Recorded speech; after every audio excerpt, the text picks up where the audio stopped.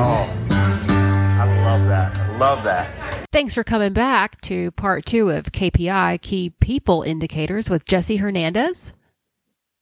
And me. And me, Carolyn McMahon. We hope you enjoy your drive home or ride into work if you're playing these episodes back to back. Let's dive back into the discussion. Tell me what you do for corporate or individuals.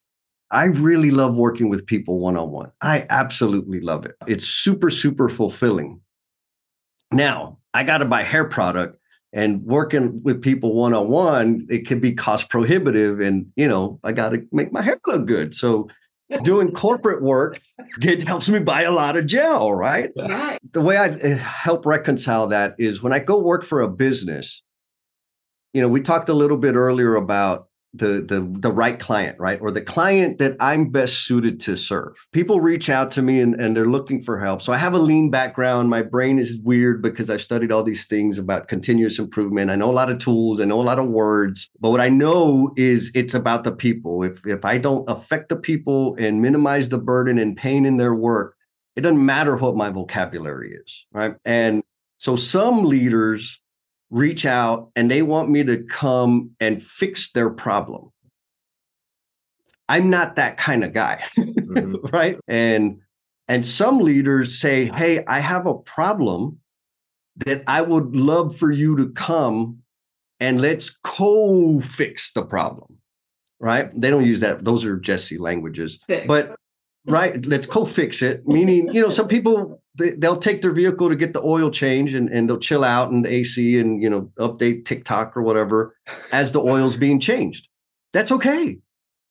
Some people like to change the oil themselves, right? They got the oil pan, they got all their stuff. That's the leader that I'm best suited to serve, is the leader that is prepared to be involved in changing their thinking and understanding the problem from an objective perspective and get involved in terms of sweat equity into addressing the problem. Now, while we're doing all of that, what normally happens is there's a lot of conversations, there's a lot of awakenings, and then it's like, I got more to work on. Can we do like a one-on-one, like a regular cadence of us checking in and following up? Like, yes, absolutely. So that's like the dream scenario. But I guess long answer is yes, I do corporate work, primarily construction companies, commercial construction, small groups, and some one-on-one stuff. I guess personally that fills your tank a little more. Oh my God. Totally. Just wrapped up a gig in Dallas with the client, and we were studying work. I call it sweat equity improvement. So what we do is we go and we study installation. And it was a 22-story office core and shell building. And they were having a problem with the install rate of glass panels. And so the client said, hey, Jess, I've worked with you before. I've seen you do some stuff. Can you come do this with us? I said, absolutely. He had a group of 6 leaders, 4 from the trade partner and 2 from the general contractor. And it's 6 days, right? Because it's not just me changing the oil. Like, we're learning how to change the oil together, right? And so ideally, when I walk away, they have some thinking tools and some techniques and methodologies to continue doing this on their own. That's my perk. Like, if I can leave you with some stuff that you go tinker around with, I did my job. If I leave and nothing happens, I failed you. All I did was take your money. So now here's the fulfillment piece is we're studying the work, and there's 2 purposes of this event. One is to build capability. My goal is to build capability within the learners. The other purpose is to remove hard work. So we're studying these, and it was cold. Like, man, like we were only out there for a couple hours every day in the cold. These men and women are working in the cold, 15th floor, winds blowing, it's 30 degrees. And so we're studying the work, and what we focus and target is the hard, burdensome work. So if I got to work on my knees, that's hard. If I got to lay down and twist, that's hard. And so what we're looking at is all these things that people are dealing with, and how can we redesign things just a little bit so they kneel down fewer times? Or so instead of twisting, they're working on in front of them. So in this situation, we took the installation one cycle from like 20 minutes to 8 minutes per panel. Wow. Right? Big. It was a big improvement. And the amount of hard work, like that's good, right? For productivity and earnings and margin and all that, which I appreciate that. But the amount of hard work that we took out in some of these instances was over 70%. Wow. That we took out that they don't have to deal with anymore. And so like seeing the smiles on the install team's face of like, man, that was cool. That was good. Or, man, thank you all, because no one's ever asked me about my work. No one's ever asked me if I would want to do this differently. That is fulfilling, because those leaders are also having the other side of that experience of like, oh, damn, I never talked to my team. I should talk to my team more. Right? Like that's that. So that's where I get the fulfillment from that type of group type learning. Yeah. Well, I think a lot of people, just say from a builder's perspective or general contractor, the superintendent walking around the job site, they're just not thinking on that level, because we're so driven to think on spreadsheets, margin. Most of them not thinking about margin, but spreadsheets and time and how long is it taking you? Why aren't you done yet? When are you going to be finished? Right? It's my only tool is a whip or a hammer. I don't have these other tools, these people tools, where when I walk around, I'm asking, how's everything going today? I can see something's off with this individual, right? And off by they're not in their right frame of mind. Hey, Jesse, what's going on today? You don't seem yourself. You're not the normal goofball that you are. Right. What's going on? And then you open up and as a superintendent or builder, you build up that individual a little bit. And then that's how you get to that 20 minutes to 8 minutes. And it's absolutely. I know it sounds stupid saying it, because it's like this seems like very basic stuff, but in our industry, we just don't get it. Well, we fail at the basic stuff. Well, we weren't taught. You weren't programmed to think about people. You were programmed to think about production and driving numbers. And that's what we do. We do a good job of that, which we go backwards. That's why people leave. Yes. The more you invest in the people and you start teaching them those skills, you start building them up, and they start getting more confident. And then they start feeling like they have a voice, they have a place at the table. And they start coming forward and saying, hey, if we just made these little tweaks, we would do less work and produce more results. And then if you get leaders, which I'm excited to hear what you're doing, because you're tapping into the leadership of the industry and getting them to understand the value of that. And I believe that we are cut from the same cloth, because we started in the trenches. You on the plumbing side, me on the HVAC side. Yeah. So I hated plumbers and electricians on the job site because they were always in my way or doing something that messed my work up. The damn framers couldn't do something. We were taught to hate each other. Yes. And for what reason, I don't know, because it's like if we would have learned to work with each other, we could have produced some really great things. And Jesse, I'm talking like 20 years ago, we're having the same discussion. How the hell is that possible? We've grown nothing in 20 years. Yes. And that's why I think you are onto something. Like, I really see you tapping into the culture side and boosting them up, which is so critical.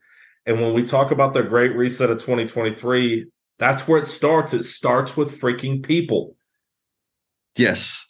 I believe 100, and I'm on the hunt for these types of leaders, but I think the people, the companies, the organizations that figure out, or rather, I should say, are courageous about demonstrating appreciation for the people in their charge are going to kick everybody else in the face. Yeah.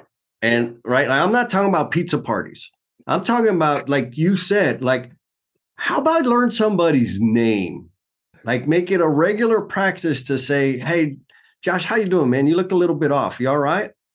Or whatever. Like, we can't have that conversation of you look off if I don't know what normal looks like, right? If I don't know what your natural energy is, I've got to make an investment of learning people's names and learning a little bit about them beyond the damn KPIs, because the KPIs are going to be there.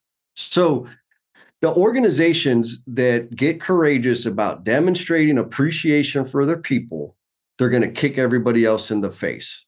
And that's what I'm looking for. Right? What I see happening is that shift. Right now, all the organizations, and this may not be popular, and I may lose clients for this comment, but this is where it comes, like straight up. Most companies have figured out that if I start marketing and branding culture first, people-centered organization, we're DEI compliant, we're leading the charge of equity and inclusion, that's wax. It's paper, it's advertising. There is no organization that I can go to the website and look for many companies, and they all say the same thing. It's shiny, it looks good. But what does it feel like? Right? What are you doing as an organization to demonstrate appreciation for people? The organizations that do that, they're gonna kill. Like, just I think about the times when I would have conversations estimating, and my boss would call me in and say, "Hey, Jess, like, we're going after this job. It's a core and shell, so like we could really make a lot of money. There's no finish out. We could run the pipe, run the duct. What do you think about taking it at a 0.80, meaning 20% reduction on our labor costs?" There were 3 questions I had. Who's the GC? Who's the superintendent? What's their name? And who's the project manager? What's their name? And depending on the names I got, oh, hell, you need to put a 1.6 on that bad boy, because them fools don't know how to run a job. Right? Like, that was reality. And so now, if I work with general contractors that demonstrate appreciation and create the conditions for us to thrive and execute and learn and be human, they ask me that question, I'm going to say, yup. Dennis Verbeek, 0.75. Pat Donovan, 0.82. Like, we can be successful with them, and we're going to give them a discount. Maybe not a discount. We're going to give them a better price because I'm going to have a better experience. Well, and you're still going to make money, right? And we're still going to make money. Yeah. Because we're not going to be dealing with all the damn drama. Like, the job is the job, but dealing with buttheads makes it more expensive.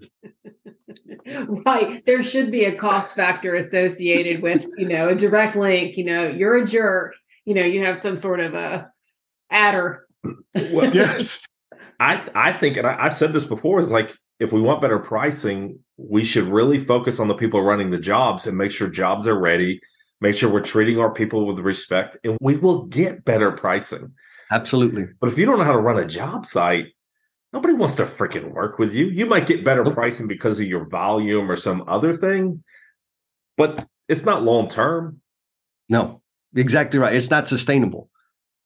No. And then if they are doing your work, they don't like it. They don't respect what they're doing there. So if you're the plumber and you're doing the trim out in my house, you don't care if you banged up the walls or you broke something. You're not going to say anything to me. You're just going to do it and leave because you won't figure out who did it.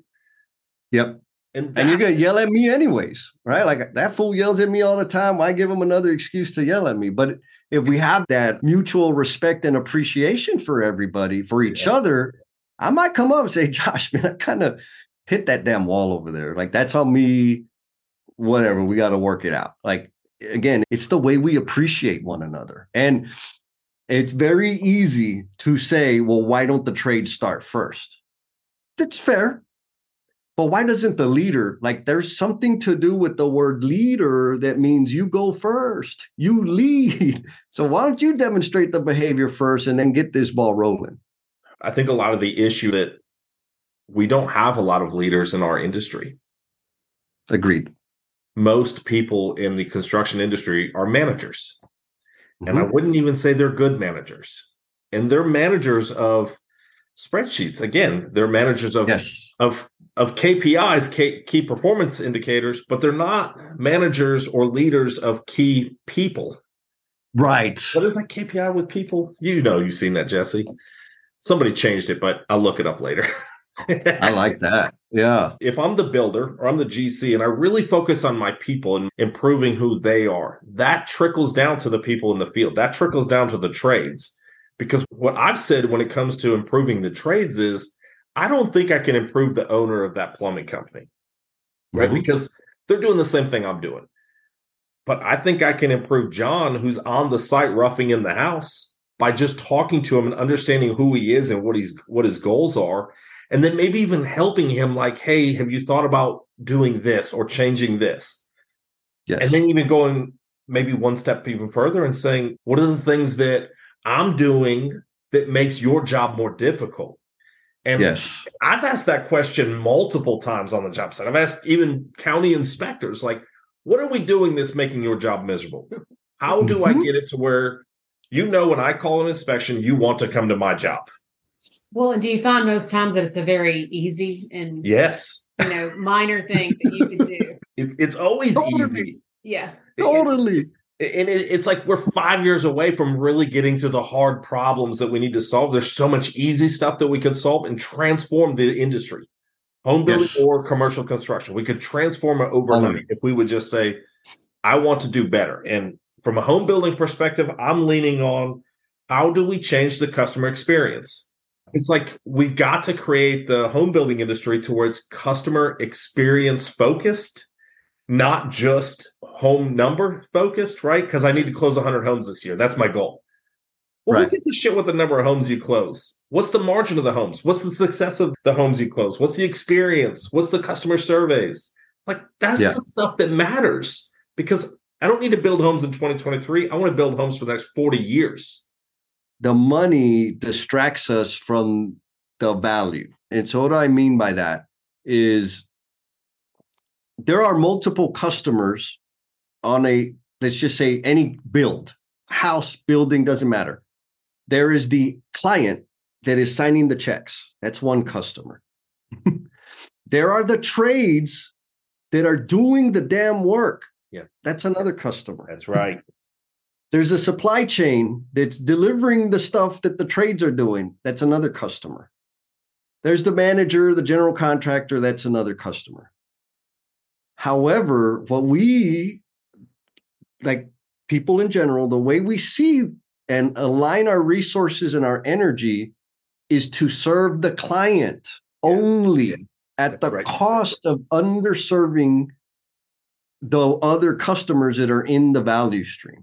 So, again, this may not give me any points, but there's a ton of general contractors in the commercial construction space that they do surveys, right? They got client feedback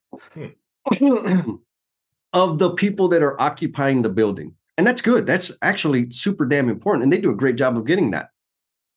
They also get some feedback from the trades, from the people that are on their project. But guess who they get the feedback from? The guy not doing the work, right? Exactly. It's the project manager, the BD, sometimes a principal of the organization that is going to be answering in such a way that maintains favor with the GC, so you can give me more work. Yeah. So there's this whole audience of people that are having a user experience, and it's freaking miserable most of the time. Yeah.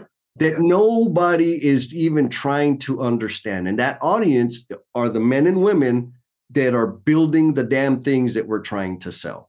And so what if, I don't know, but what if we got their user experience, their customer experience, and use that to inform our business practices and provided them with the same caliber of experience that we want the end user to have?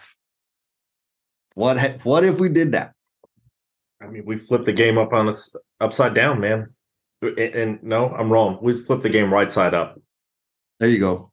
I like that. We'd be more focused on the right things. And I think we talk about, on our show, we talk about the shortage of trade partners, the shortage of people coming into the industry. Why would anybody want to come in the industry? Yeah. It's dirty. It's cold out. It's hot out. You get treated like shit. We have got to change who we are and how we do business if we want people to continue to come into this. Because for any executive listening to this show, you're not going to have any work when people aren't here doing the work for you. And the idea of, immigration is going to fix our problem with a shortage of trade partners, you're wrong, because they're people too, and they're not stupid. They're going to figure it out, and they're going to go in to do something different. Yeah. We have to change. And back, so like I've talked to several people and they're like, well, people just don't want to work like this generation. Right. Every generation says that about the next generation, right? They don't make them like they used to. No, they don't. You're right. Like, get over it. Stop using that excuse. But here's what's happened is we have, what do they call it? The creator economy. Yeah. Like, I figured out how to make a little bit of money wearing like no pants. It's so awesome, right? Yeah. I don't have to put pants on and I can make money doing that. That's right. So many people have figured out how to build a business or build a revenue stream or multiple revenue streams through their dang computer. Yeah. So if I can sit in whatever I want to sit in the comfort of my home and make money, why would I go work with somebody that's going to be screaming and cussing and yelling and like, don't get me wrong, working in the heat kind of sucks, but it's kind of cool, right? You're sweaty and you're putting stuff in and like, hell yeah, I'm getting it. Or working in the cold, man, it sucks when I bang my knuckles. But if I feel good about it. But couple that with a jerk that's yelling and screaming and dirty, nasty porta potties, and I'm getting yelled at because I'm eating. Well, I'm human, fool. Like, we got to eat. Like, yeah.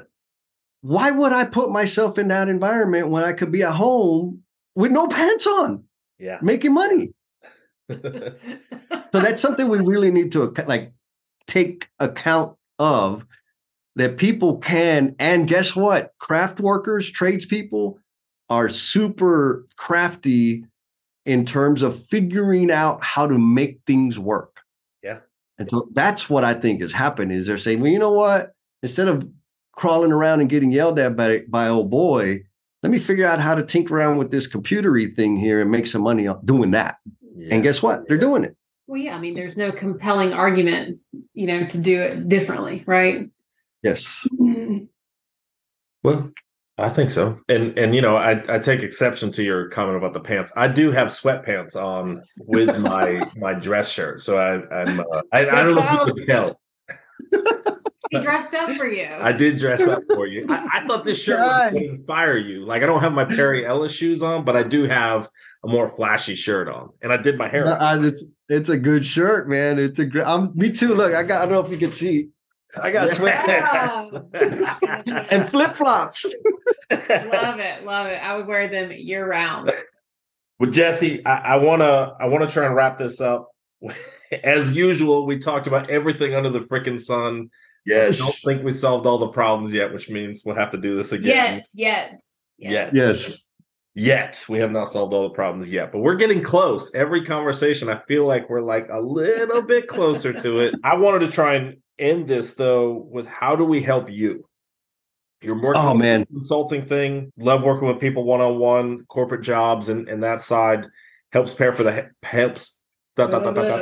I can't talk anymore. The corporate jobs help you pay for your hair product and such. What can we do to help you, to get you in front of the right leaders?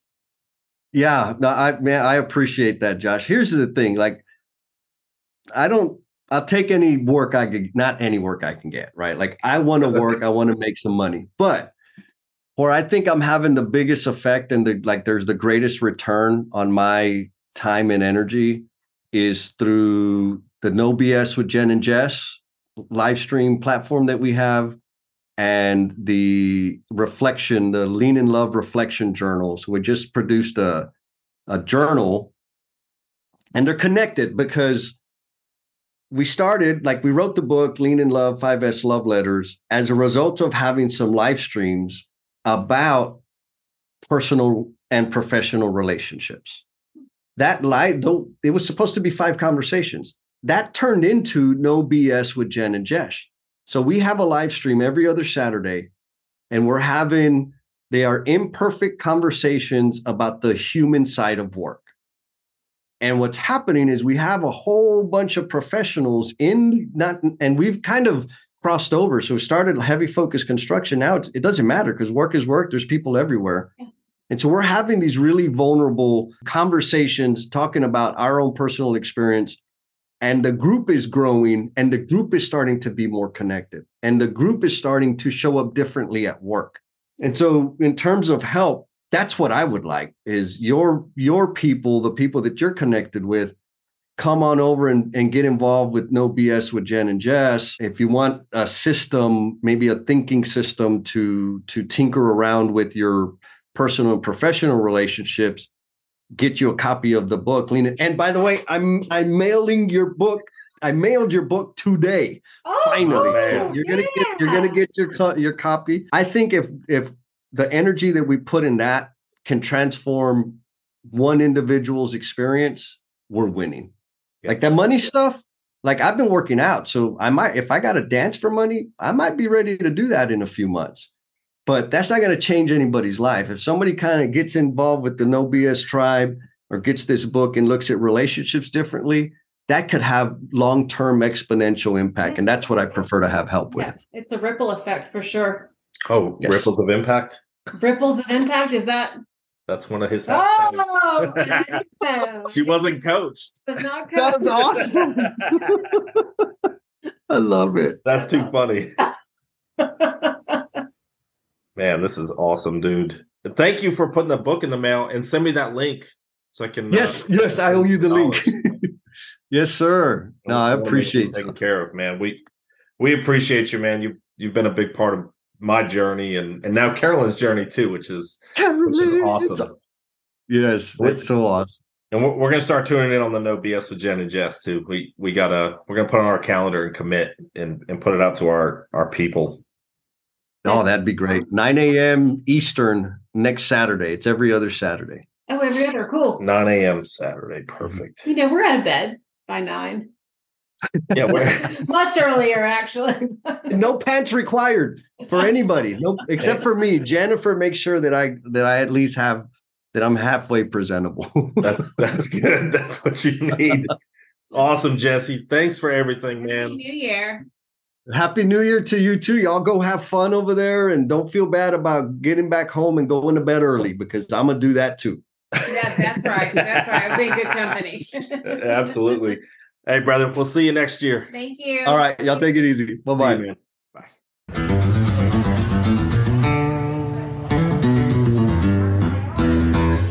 Yeah.